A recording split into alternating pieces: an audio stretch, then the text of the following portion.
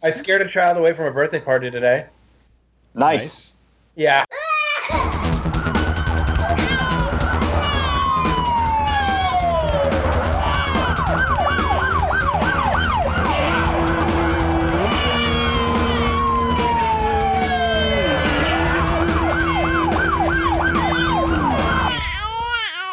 All right, everyone. Fuck it, we'll do it live.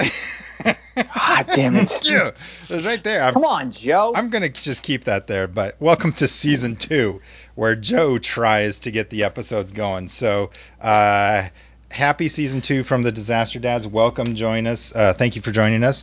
If you're playing along with the home game, this is actually episode 30, but you know what? We decided to change things up a little bit. It's been about a year, so we're going to call this the start of season 2 because, drum roll please, yeah, because I didn't want to hit my microphone because I'd go weird. We have a new addition to the Disaster Dads. He has been with us for a long time. He did accept our rose, and we were happy that we're waiting for the after show to see how things really went, but Robin is joining us as a 100% official Disaster Dad, and he is now officially on the text stream, and he's probably got us on mute, so he's just one of the regular dads now. So we are happy to have him here with us on season 2. So thank you. Welcome. Woohoo! Glad to be here. I'll do this episode and be back in season 3. Yeah. And by the way, muting that tweet stream or that text stream is essential. Yeah, that's a smart move. Yeah. But I have found that the new platform we switched to, you can only mute the longest is like 30 days, and then I forget it kicks off at inopportune times, like conferences or whatever, and it starts to vibrate on the table with every one of the streams. So I need to figure that out. Anyways, that's my problem. So season 2.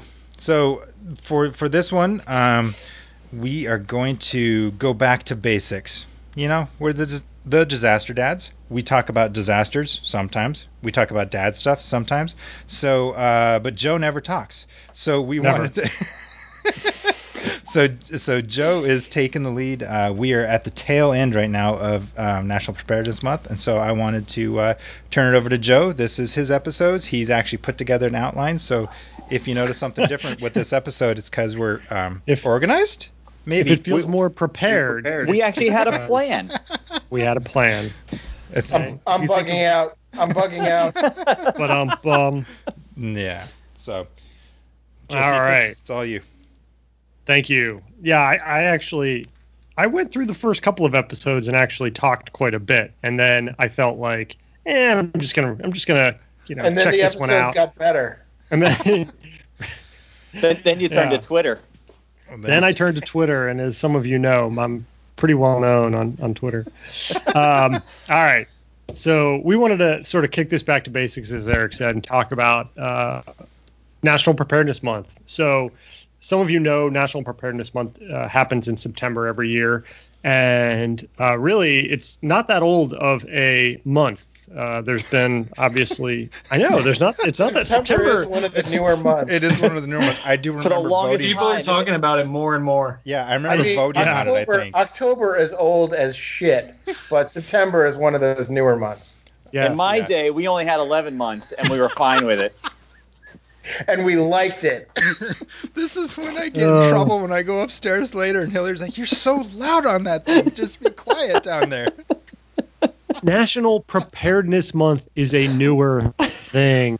That's what I was getting. This is why I don't talk. This is it. Is this when we talk about pediatric cancer this month?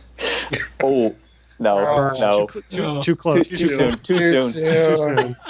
That's what made me famous on Twitter, folks. I'll just leave it at that. Infamous on Twitter. All right. So the first National Preparedness Month, 2002. So this is the 15th anniversary of National Preparedness Month, and the reason it's in September every year is twofold. One is obviously September 11th. They use September because it highlights the importance of being prepared, but also because, as we have seen over the last month and a half, and as we've seen, and as Robin can speak to personally, it's the peak of the Atlantic hurricane season. So typically mid-September.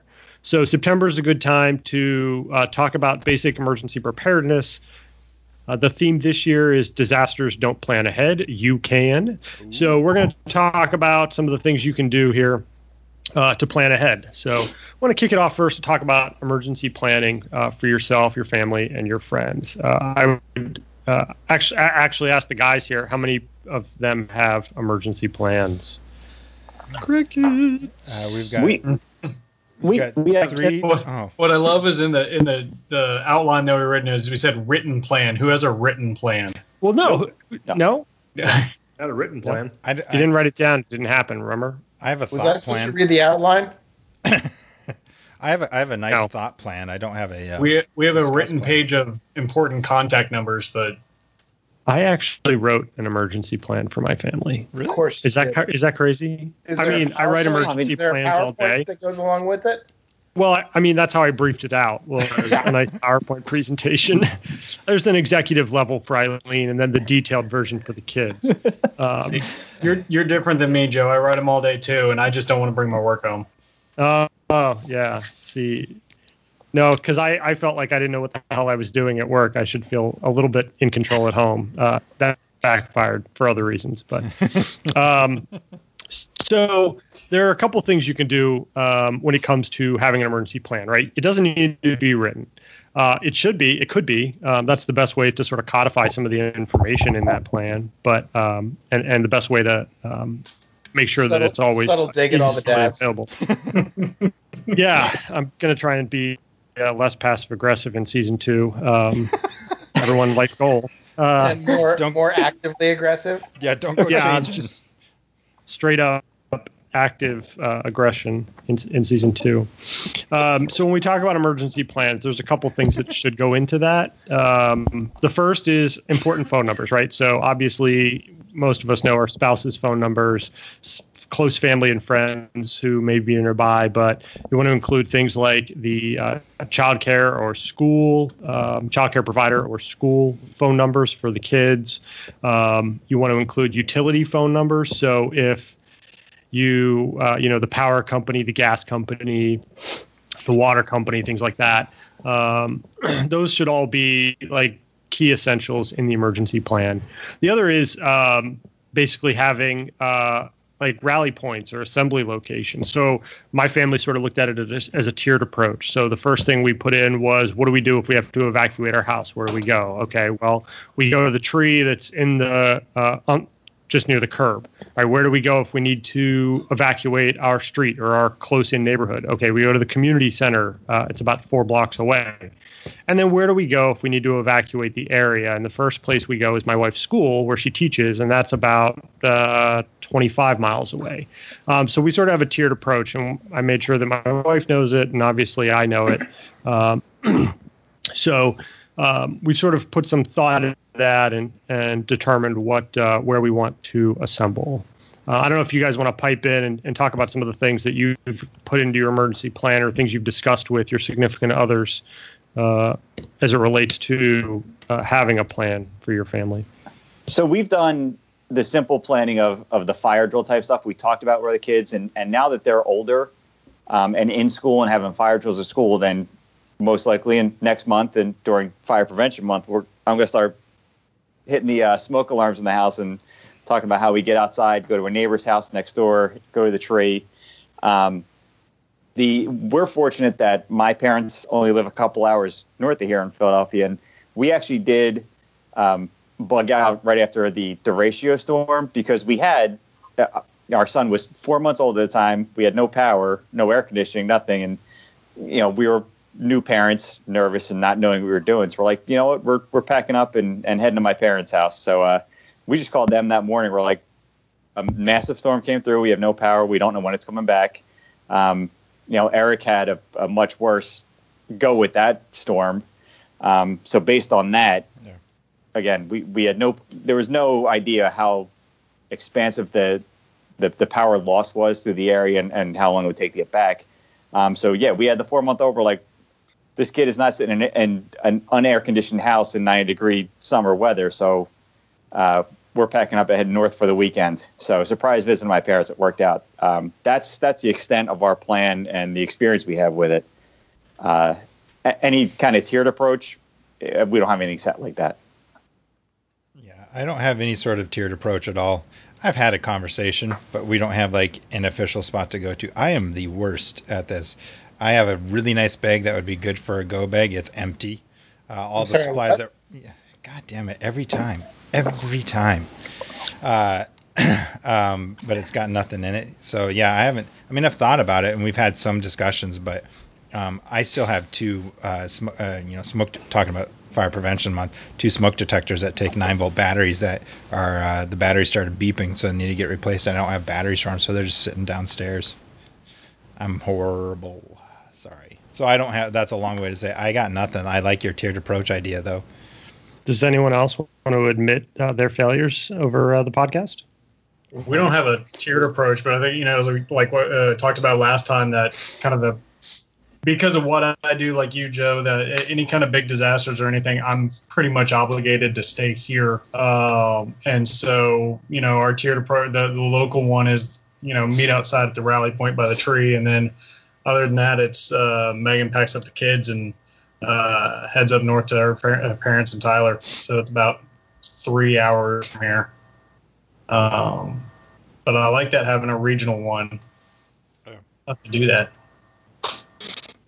Yeah, my wife works like pretty far west of the city, so the likelihood of something impacting where she works is pretty minimal, but I work downtown. So the goal is, if we can't stay at our house, if we can't go be downtown, we're going to go as far west as we can. So her school's a good meeting spot, and then from there, like we can that's pretty close to the highway to get to my parents' house. And so you're talking rally points as far as if you're at work and she's at work and the kids are at daycare or preschool, whatever grade they're in, that kind of deal. Okay, so that's right. different. If we're not together and we need to have, and we for whatever reason don't have communication, and I mean we saw that here in DC, the DC area with the earthquake. Like those are our defaults that we know we're going to aim for one of those places. Yeah. That's interesting. That's something I hadn't thought about at all, because my wife stays at home and I work at home, so we're already here. So it's not like, I mean, our biggest hurdle then is going to be someone's got to go to the two schools and get the kids. Right. Yeah. So that's a good thought process there.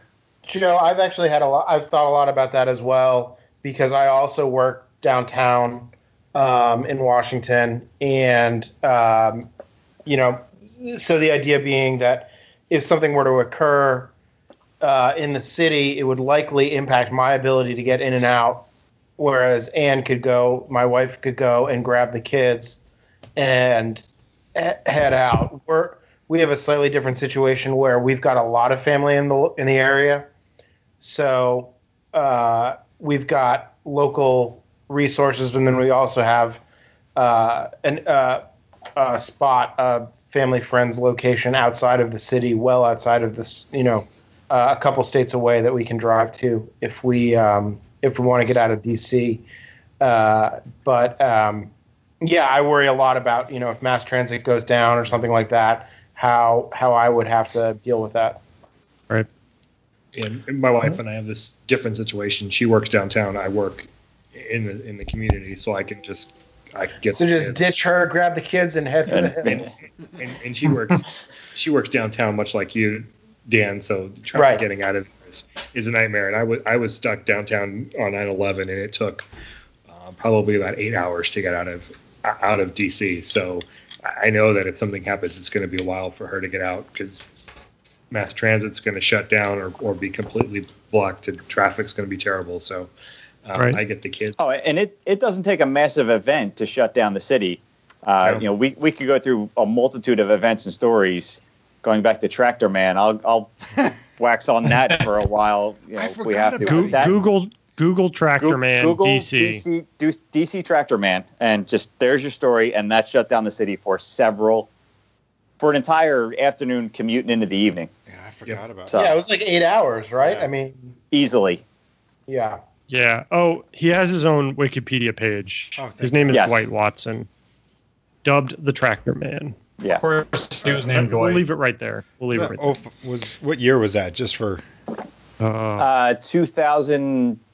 2 or 3? 2 or 3. Yeah. That was the absolute 2003. I was here for it. March 17th, 2003. I'd forgotten all about him. Oh, no, I don't forget that. Wow, that was like right after we moved there. Yeah. Never forget, Eric. Never forget. Never forget Tractor Man. Hashtag. I went out for a run, saw the tractor driving north on the Parkway, and I was like, that's different. And then I get back from my office, and there's the news. And I was like, that's the guy I just ran past. Did you give him directions? Did not. No, he was heading north. He was fine. He seemed like he knew what he was doing. So, anyway, right. So back to the tiered approach, or wherever we were. All right, we're so off the rails. a couple other tips when it comes to emergency planning. I think this conversation is a good example of how it really doesn't necessarily need to be anything written. It could be as simple as having a conversation with your significant other over dinner and your family, just making sure everybody's on the same page. Some other tips here. One is downloading a texting app such as Signal, which I'm not giving them free advertising, but Disaster Dad endorsed. It's the and you just texting app of choice. And I just did. But if they're listening and want to talk sponsorship, we're open to it. We would be happy to be the only podcast that they sponsor. Signing up for local emergency alerts. So if you live in a county or a city, most of us live in counties or parishes. If you live in a city, almost all emergency management agencies have some sort of emergency alerting capability, whether that's text message or email to tell you about things going on in your community. Definitely recommend signing up for those. Yep. And then we'll probably get into this a little deeper, but a little bit of financial planning. One is having cash on hand. I suck at carrying cash. Right now I have $7 in my wallet, which would not get me very far. But it is one of the few things that, if we do have some sort of significant electrical event, ATMs may be down, the financial network may be down. I have a mason jar full of coins. Of course. Oh, and he's shaking it. He's shaking his moneymaker, literally. Hey, it's Tooth Fairy money. Audible media, man. This is as financially sound as I can get right now. A 1 quart mason jar full of quarters. Shall we guess how much is in the mason jar? Answer on the next podcast. If you would like to guess, the closest one that gets it on the comments section, we'll send you a picture of the mason jar. Of the mason jar. Yeah. Anyways. All right. Moving on. But no, all right. We glossed over it, but the financial stuff is important. I think we'll get to it a little bit later, but it's not something that I'm even remotely prepared for beyond a mason jar. No, and well, I mean, we can talk about it now. We might as well. And Robin, you're the one who most recently went through some sort of disaster. So I don't know if you guys did anything to prepare financially for it, but simple stuff like wrapping important documents in like Ziploc bags. Moving them. We started doing it. Well, I say we. That was all Megan. We've got the fire safe and all that stuff, and it's small and portable and ready to go. And then so she started realizing when we started seeing, pictures of some of our other friends' houses starting to take on water. She's like, yeah, it's good, but we should probably put all this stuff in Ziplocs, then put it inside the fire safe. I don't know if that thing 100% is waterproof as well.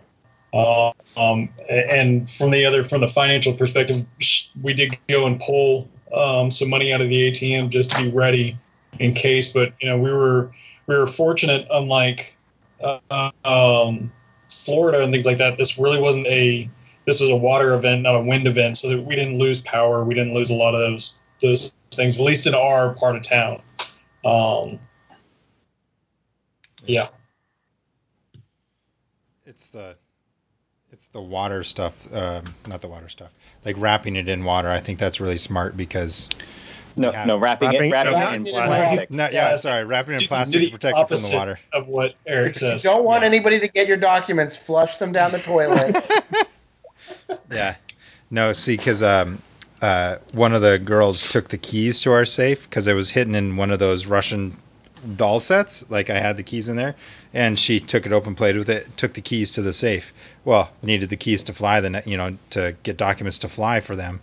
Yeah, couldn't find the keys. Like midnight, 1 o'clock in the morning, couldn't find the keys anywhere, so I ended up taking a sledgehammer to my fire safe and to get the documents out. Guess how many hits it took? 3. 2 hits. 2 smacks, and I had that thing open. So everything is in the fire safe, but it's not really fireproof at this point. So I went and bought a little Nomex thing to cover it up till I get a new fire safe. But it's the waterproofing; those are harder to find. I found looking for it. It's hard to find one that's fire and waterproof. Okay. So, but financially, yeah, I have no cash. Ziploc makes a handy addition for all of like 35 cents a bag, I think. Yeah. You must get the fancy bags. Yeah, double zip, freezer proof. I mean, I just get the little sandwich bags that just fold over. Right? Those work. No, those don't work. Those do not work. Do not work. So the other thing, I guess this has a financial impact, is like making sure you're familiar with what your homeowners or flood insurance covers and what it, more importantly, probably does not cover. So there's resources online. You can talk to your insurance agent. You can go to FEMA.gov and check out. They've got a pretty substantive website on national flood insurance and just flood insurance in general. So those are very good resources as well, and those can be useful in determining what can be covered and whatnot. And then on the other side of that is, have you guys got flood insurance? No. However, now when you call your insurance company to ask them about water coming into your house, I guarantee you, if you explain where the water is, where it came into the house, and where came in through the dishwasher. Yeah. Oh, look, I had this, and I gave them the whole scenario, and they're like completely stumped. They're like, we're going to call you back. And it ended up going to a corporate level as to who called me back to tell me, yeah, we don't cover that. Yeah. So that was fun for me. Yeah. And then the last thing, sort of financial, is protecting your identity. So there are a lot of scammers who take advantage of disasters, regardless whether it's the hurricanes we're seeing right now or tornadoes or floods, and go out and prey on people, whether they pretend to be, insurance adjusters or, trying to sell goods and services, removing garbage, but, pay the down payment first, all these different types of things, frauds and scams. They are always something to watch out for after a disaster. So you just want to make sure that you're using reputable companies, you're familiar with who your insurance company is, communicate with them. Don't provide personal information over the phone if it's not someone that you're familiar with, or really probably shouldn't do that at all. I don't know, Robin, if you have any more experience, if you've seen any of this. I know we've Michael had crazy kinds of stories of people, these fly-by-night contractors, or somebody will write on one of those magnets they'll stick to their truck of, so-and-so's contracting service. They got video of folks, that are supposedly going in to do estimates, and they're stealing right out of houses and things like that. So it's prevalent. I think one thing to add to making a plan too is, if you've got a storm coming or whatever, make sure that you have a full tank of gas. As we've seen both in Florida and I think a little bit in Texas, gas stations ran out of gas, and people are sitting in gas lines for hours. I've been sitting in a gas line my whole life, so. You are the gas line. Yeah. Yep. I was in Florida not long after a hurricane several years ago, and even then, this was a week after the hurricane hit, and it was funny, our rental cars, to keep them going, we had 4 gas cans that we bought at a Walmart, whatever, and had them tucked in the back of the condo we were renting, just to keep the cars full for the couple of days until the gas lines died down and what have you. Thankfully, we were driving Kias, which is pretty much, a golf cart takes more gas, so we were okay with those. The hamster cars. Yeah.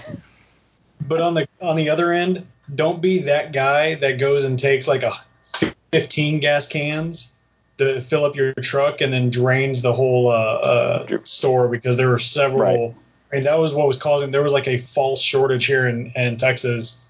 Not really here in Houston, but like San Antonio, Austin, those kind of areas, because people were going and filling up. These giant tanks. Trucks, yeah, those giant tanks. They'd throw something in the back of their truck to go fill it up, like 55-gallon drums and stuff that's not even rated to do that. Yeah. And they were killing all the gas stations over there in Central Texas, and all the trucks were refilling here in Houston. So there was this false shortage. And I think it started to impact up the Eastern Seaboard by y'all because that pipeline that goes into North Carolina. Yep. So that's another thing about preparedness, is being situationally aware of understanding what are the impacts across the nation or across the world that may still impact your home. You know, are hurricanes going to cause now higher gas prices or gas shortages and things like that are going to impact your daily commute? Yep. So the next thing is we've sort of get into emergency planning is ways you can get involved in your community. So the first step is trying to make yourself prepared at home. But there's a ton of different ways you can get involved in your community. And I sort of wanted to talk to Rob about this because I know he was a volunteer for the Red Cross for a long time. And there are others. I mean, we all met as being volunteer firefighters. There's CERT, the Community Emergency Response Teams. There's things like getting involved at your local animal shelter. Those are always useful connections to have in an emergency. So sort of Rob wanted to talk about if you could talk about your experience with the Red Cross and how you got involved with that. Yeah, so I pretty much started volunteering with the Red Cross. I just walked into one of their local chapters when I moved down to Virginia, knowing that was a place you can volunteer. I volunteered through high school and just wanted to keep going and do something because I knew nobody when I moved here. So I walked in and they gave me a list of different areas, and I pretty much just got into all of them. Everything from driving seniors to the grocery store, working with the youth groups, and into disaster services. And basically the way the Red Cross, we've all seen, regardless of what the news says, the basic of what the Red Cross does is the disaster happens, regardless of size, they're the ones that go in and help start the rebuilding process wherever it is. I know I have a friend who's down in Puerto Rico now helping with the hurricane that just plowed through there. But even just on a local level, you can just stay within your town, your county.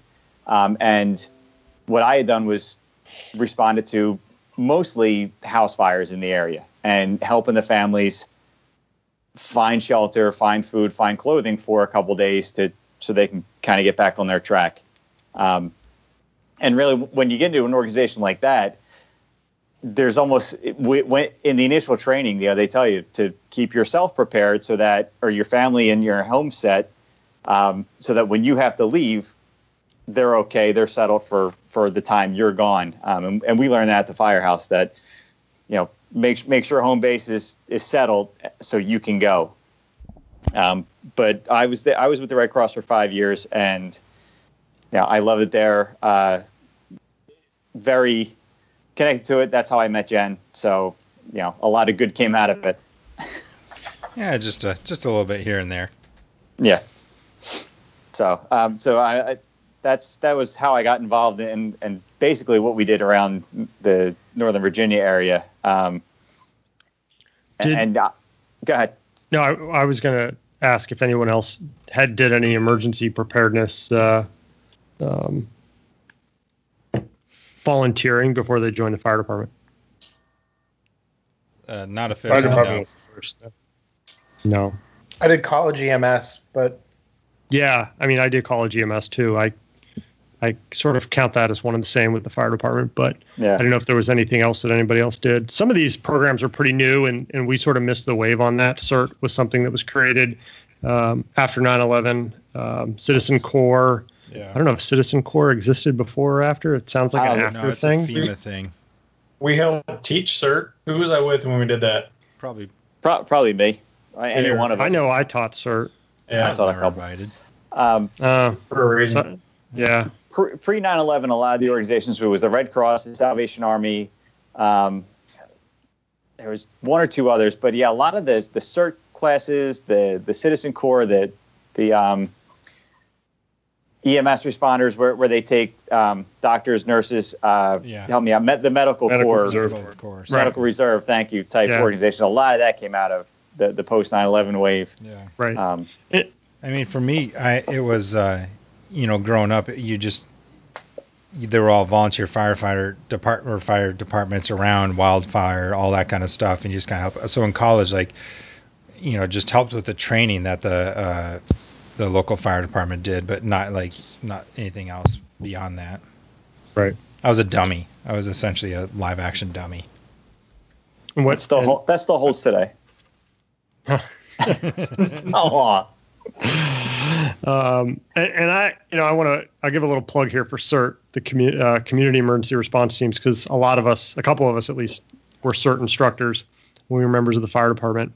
And they do a lot of good work. You're going to learn basic first aid. You'll learn how to manage utilities like shutting off a gas meter. Some very basic search and rescue on the premise that you're sort of operating alone before first responders can get there. And the great thing is you're doing it with your neighbors because it's organized at the community level. And, you're working with people who you're training with people who will you may be working with if there is an emergency. And it also is a great way to get involved. A lot of the CERT teams work with their local police or fire departments for large events, help with things as simple as directing traffic for parades or large events that are happening in the town. So it's a great way to get involved in your community and learn basic emergency preparedness at the same time. So, just wanted to give that a good plug. One thing too, that if you're a ham radio operator, a lot of times in disasters when utilities go out, ham radios are up and running. And I know that during the derecho here and power was out, there was a ham operator at each fire station, so they could communicate. They could talk back and forth between fire stations if the radios go out and stuff like that. So if you're a ham radio operator, get involved that way. Yeah. And another good thing is reach out to your utilities. A lot of them have public outreach departments, and they're more than happy to come talk to a school group, a church group, community meeting about not just the usual gripes, right, about your power bill or why your water costs so much, but they'll talk about utility safety, how to manage your utilities, the basic structure of the infrastructure. Not to be redundant there, but how does the electricity get from the generation station to your house, and what are the dangers? What is the organization of that system? Some very interesting and useful information, especially in case of an emergency. So, and you can also, when they're in your neighborhood, like doing repair work or whatever, you can also talk to them there. I've normally found that it's entertaining to talk to them. Found out my place didn't have an outside shutoff. The only shutoff was in the house. There was no street level shutoff like all the other houses did, because it was so for what? For natural gas. Sorry. So like all our neighbors and stuff have street level shutoffs. We don't, because they hadn't done any major work in it. Lo and behold, when we were out for vacation the other week, got a text message from a neighbor, which is why it's good to have your neighbors, as friends and good contacts. Sent a picture. Apparently there was a gas leak between our property and the one next door, and they were coming to aerate the lawn, dig it out, and then they put in a street level shutoff as well. And they're going to come back in a couple weeks to dig into it and replace the whole line. So essentially I'm getting a whole new swath of land, but all of this is just, having conversations with them. They find out about things about your place because they don't know the inside of every house or how old all the meters are. So it's good to have conversations with them whenever you can. Yeah, that's a really good note, Eric, because when they're coming out to your house, especially if you're like your entire street doesn't have gas or electrical service, definitely go out and just like stand around and chit chat with the repair guys. They're trying to get service. That's what I was going to say. If you hear a hissing noise, do not go towards them as they work. Yes, saying an irregular, emergency related activity, asshole, you can then go talk to them. Maybe wait till you see them at lunch, at the food store, catch them that way when they're always on break. Anyways, don't knock those guys. Do not knock the utility guys. They are. No, those guys are. Yeah. Especially the electrical guys I see come through here, man. They just look like they're ready for a good time. I want to hang out with those guys. Yeah. I want to try the helicopter stuff for them. Like that just fascinates me watching those videos on YouTube. I did spend like 20 minutes watching those YouTube videos on how they fix the high tension wires. High tension wires. Yeah, I'm just like, you got. There's an IMAX. There's an IMAX that has that. Oh, yeah. Awesome. There. Yeah, that this guy, like, his job is to jump off a helicopter onto a live high tension, high voltage wire, and he's like, yeah, if like I'm still touching the helicopter when I touch the wire, pretty much game over. Game over, man. Gotta go. Talk to you later. Jesus. God love it. Sorry, side tangent, Joe. But I need to Not watch the that first video. one. We'll look for that. Yeah. We'll tweet that out. We'll tweet that out. For Show notes. Show notes. We have show notes. We'll do the show notes live. Fuck it. We'll do the show notes live. I'll just stand here and read them to anyone who asks. I'll open a Periscope stream and I will read the show notes to anyone who asks. The Disaster Dads Periscope. Don't give us ideas. No, we can barely no. manage what we already have. Are you going to read out the whole URL for the link? Yes. Yes. HTTP. Yeah. Is that a forward slash or a backslash? Which one do you call this? I call it a forward. But anyways. Yeah. All right. So let's change gears a little bit. So the third thing you can do is practice and practice your plans, right? So we talked a little bit about fire drills, and those are great things to do, easy things to do for your family. I can't recommend enough. One of the things I do professionally is I organize emergency exercises, drills and exercises. And not only in my workplace are they a benefit to the staff, at least I hope they're a benefit to the staff, but as an emergency planner, they're a great way to collect feedback on how your plans are structured and where things need to change there. But they can be done at the local, like, family level, right? You can do them within your house. So the fire drill is a great thing to do. You can do it, first step, sort of like crawl, walk, run. So you do it in the middle of the day. Everybody's down in the living room and you just say, okay, now we're going to pretend like there's a fire and what do we do? And then you amp it up and maybe you do it when people are in different rooms of the house. Maybe it's still daylight out. And you ask everybody to evacuate. You activate the fire alarm. And then the third thing you do is you do it at night, which is when it's going to be more likely to occur and probably the more dangerous scenario if there's a fire in your house at night. You're going to be sleeping. So people are in their bedrooms. So you do it when they're in their bed and ask them to evacuate. And, of course, have multiple ways out of the house. So whether that's, a front or back staircase, whether that's knowing how to get out a window if they needed to, and where that is then going to put them, hopefully on a roof line or a bush below. But those are very simple things you can do to practice those emergency plans in your household. And I don't know if any of you guys, we sort of talked about this earlier, emergency plans at work, or emergency drills at work or at home, if you've seen anything creative or things that you haven't seen elsewhere. Nope. All pretty standard at the work. Yeah. Nobody wanted to reference the episode of The Office where they actually start a fire. No. I'm gonna tweet that clip of Dwight Schrute preparing for that out because I'll tweet it on the Disaster Dads Twitter account. I actually used, if you haven't seen this clip of The Office, it's where Dwight Schrute lights the office on fire. And it's probably, if you have any interest in emergency preparedness or emergency planning, it's probably the funniest thing you've ever seen. I started all the classes that I did at work with that clip. And it was for people who at the time were like 25 and older who actually had heard of The Office. It was great. Yeah. They actually got a pretty good kick out of it. It was a good way to start the class. I teach a lot of people who are interns and they are college students and they have no idea what The Office is. So it sort of goes over their heads. I know. Single tier. So do I need a separate work evacuation plan for me since? Well, your work, yes, you do. Yeah. You don't have to set one of the. On a serious note, you don't have to like have something labeled as a full-time teleworker, like for your agency or anything like that. No, I mean, no, I'm joking around. Like, do I need a separate No, but No, I'm we asking, know, Smoke we alarm know plan. you're joking. we know you're joking around, Yeah. but you've touched on this kind of a serious thing. Like, if your employer sets you up on a full-time, like, telework type of thing, do you have to do anything to prove to them that you know how to, you have some sort of plan in place?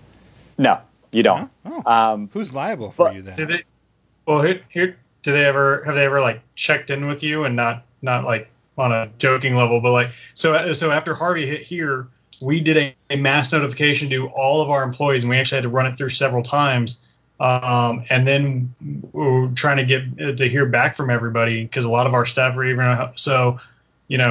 Is there a mass notification plan that your work has to check up on you?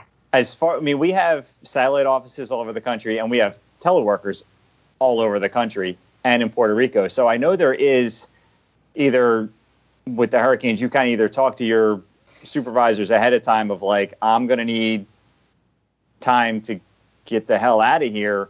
Or, I mean, they do status checks of in case someone's not checking in or answering calls, then yeah, they'll ratchet it up further.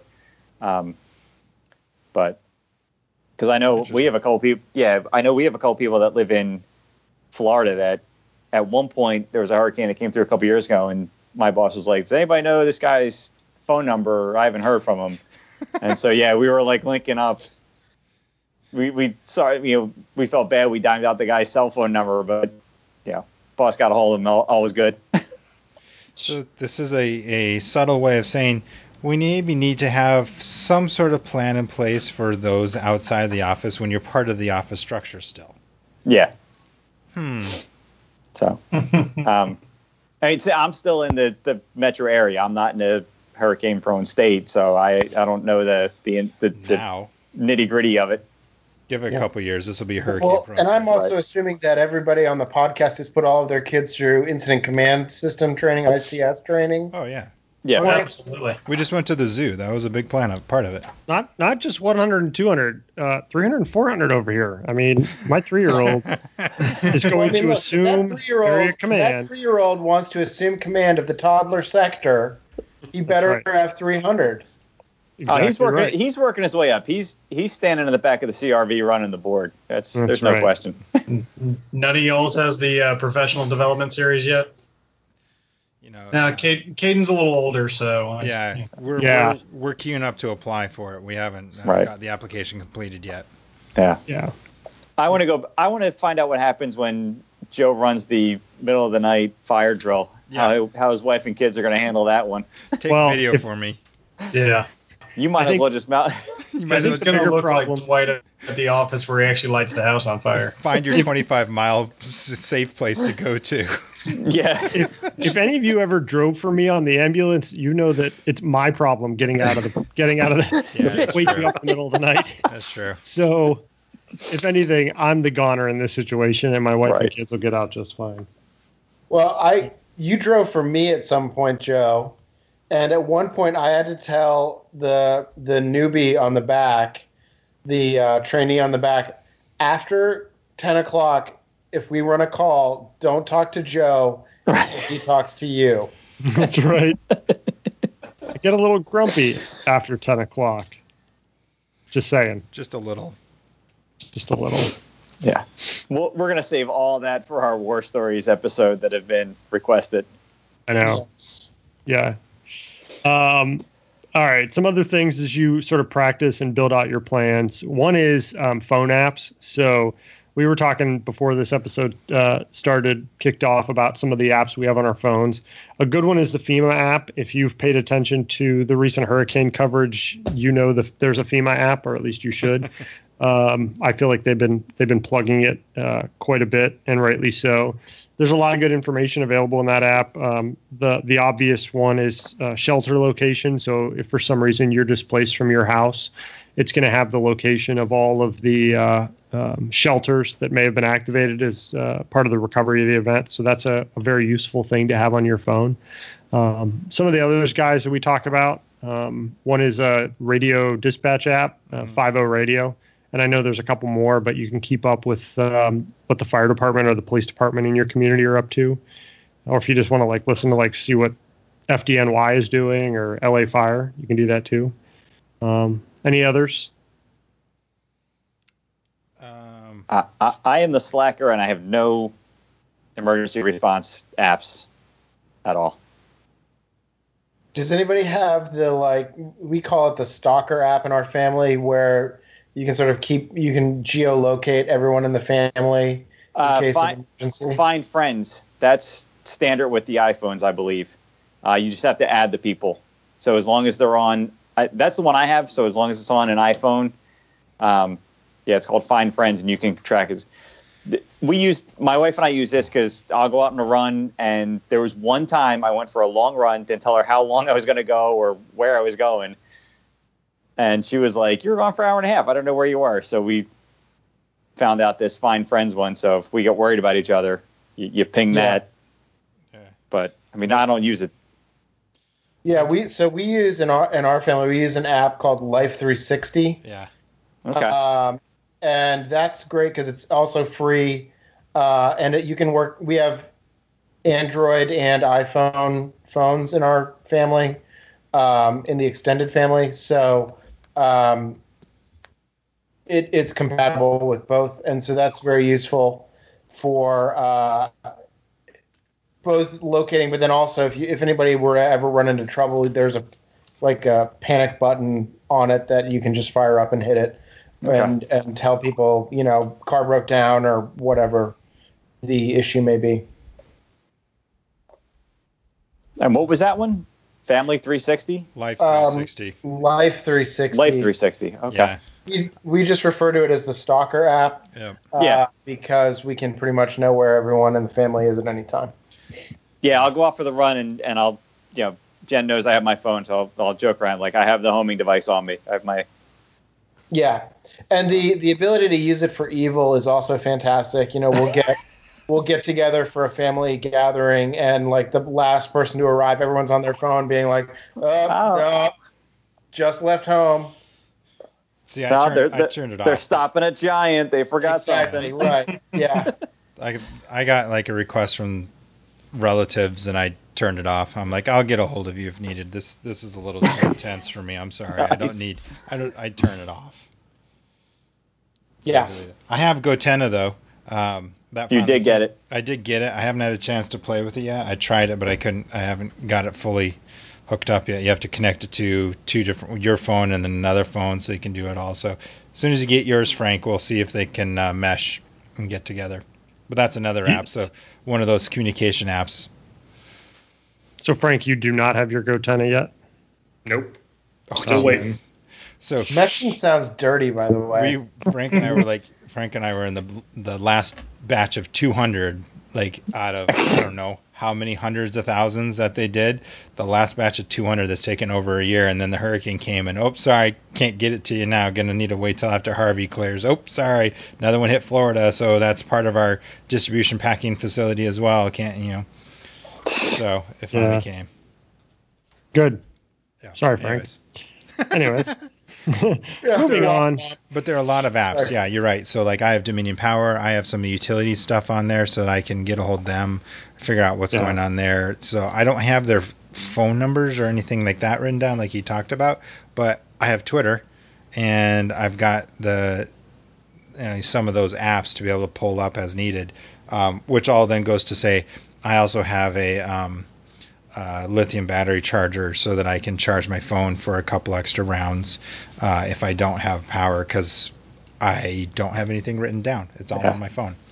The power company's good too, where if you just go to their website or call the number and basically put in your phone number to where usually it's a home phone number, whatever the bill is linked to, they got the address, so they know the outage is there. The Dominion Power, who runs Virginia's, they've been pretty good with their reporting process and the response process from what I've seen over the years. Ditto.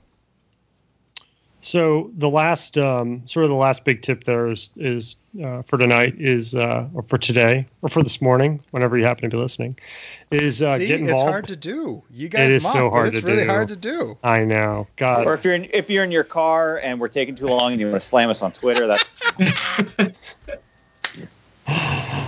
I'm infamous on Twitter.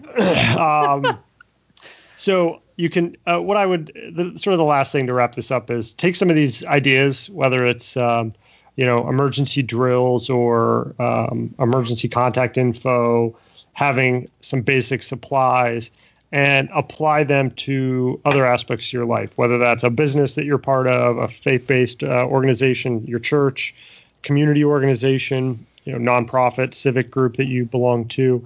Make sure they're part of it.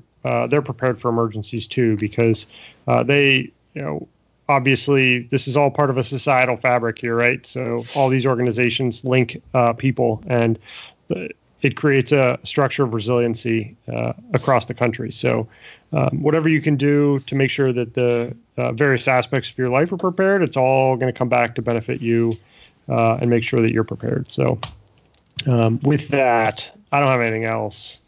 I'm done. I hit the end of the outline. I feel like there should be some sort of applause. Well, for something. Streamers are going off. Or maybe a tagline you could say. I don't do taglines. I'm not a tagline guy. I'll leave it for somebody else. Well, you don't do taglines. Dan doesn't do month stuff, so this has really been a good episode so far. So far, there's still time. Dan, you're making the face. What stuff now? You're like, one thing I want to do when we do this podcast is we won't do disaster preparedness month. Like, let's talk about it, but not call it a month. So then when this idea came across, you were like the first one to jump on. I'm like, oh, he forgot about that conversation. This is good. Well, I still think it's a dumb idea, but I believe I jumped on it after Joe said he would do the outline. That was the real winner. Right. It all makes sense now. Yeah. Oh, well, that's good. Well, everyone, thank you for joining us for the start of season 2. Thank you for Robin for joining the family. He was always part of the family, but now we can actually put you out there. So should you have any questions, make sure to hit us up on Disaster Dads on Twitter, Disaster Dads on Facebook, disasterdads.com on the interwebs. Download us at your favorite podcasting platform, as long as it's Google or Apple Podcasts. And look forward to the next episode. Send us your ideas again. And with that, we panic so you don't have to. Thanks a lot, everyone. Bye.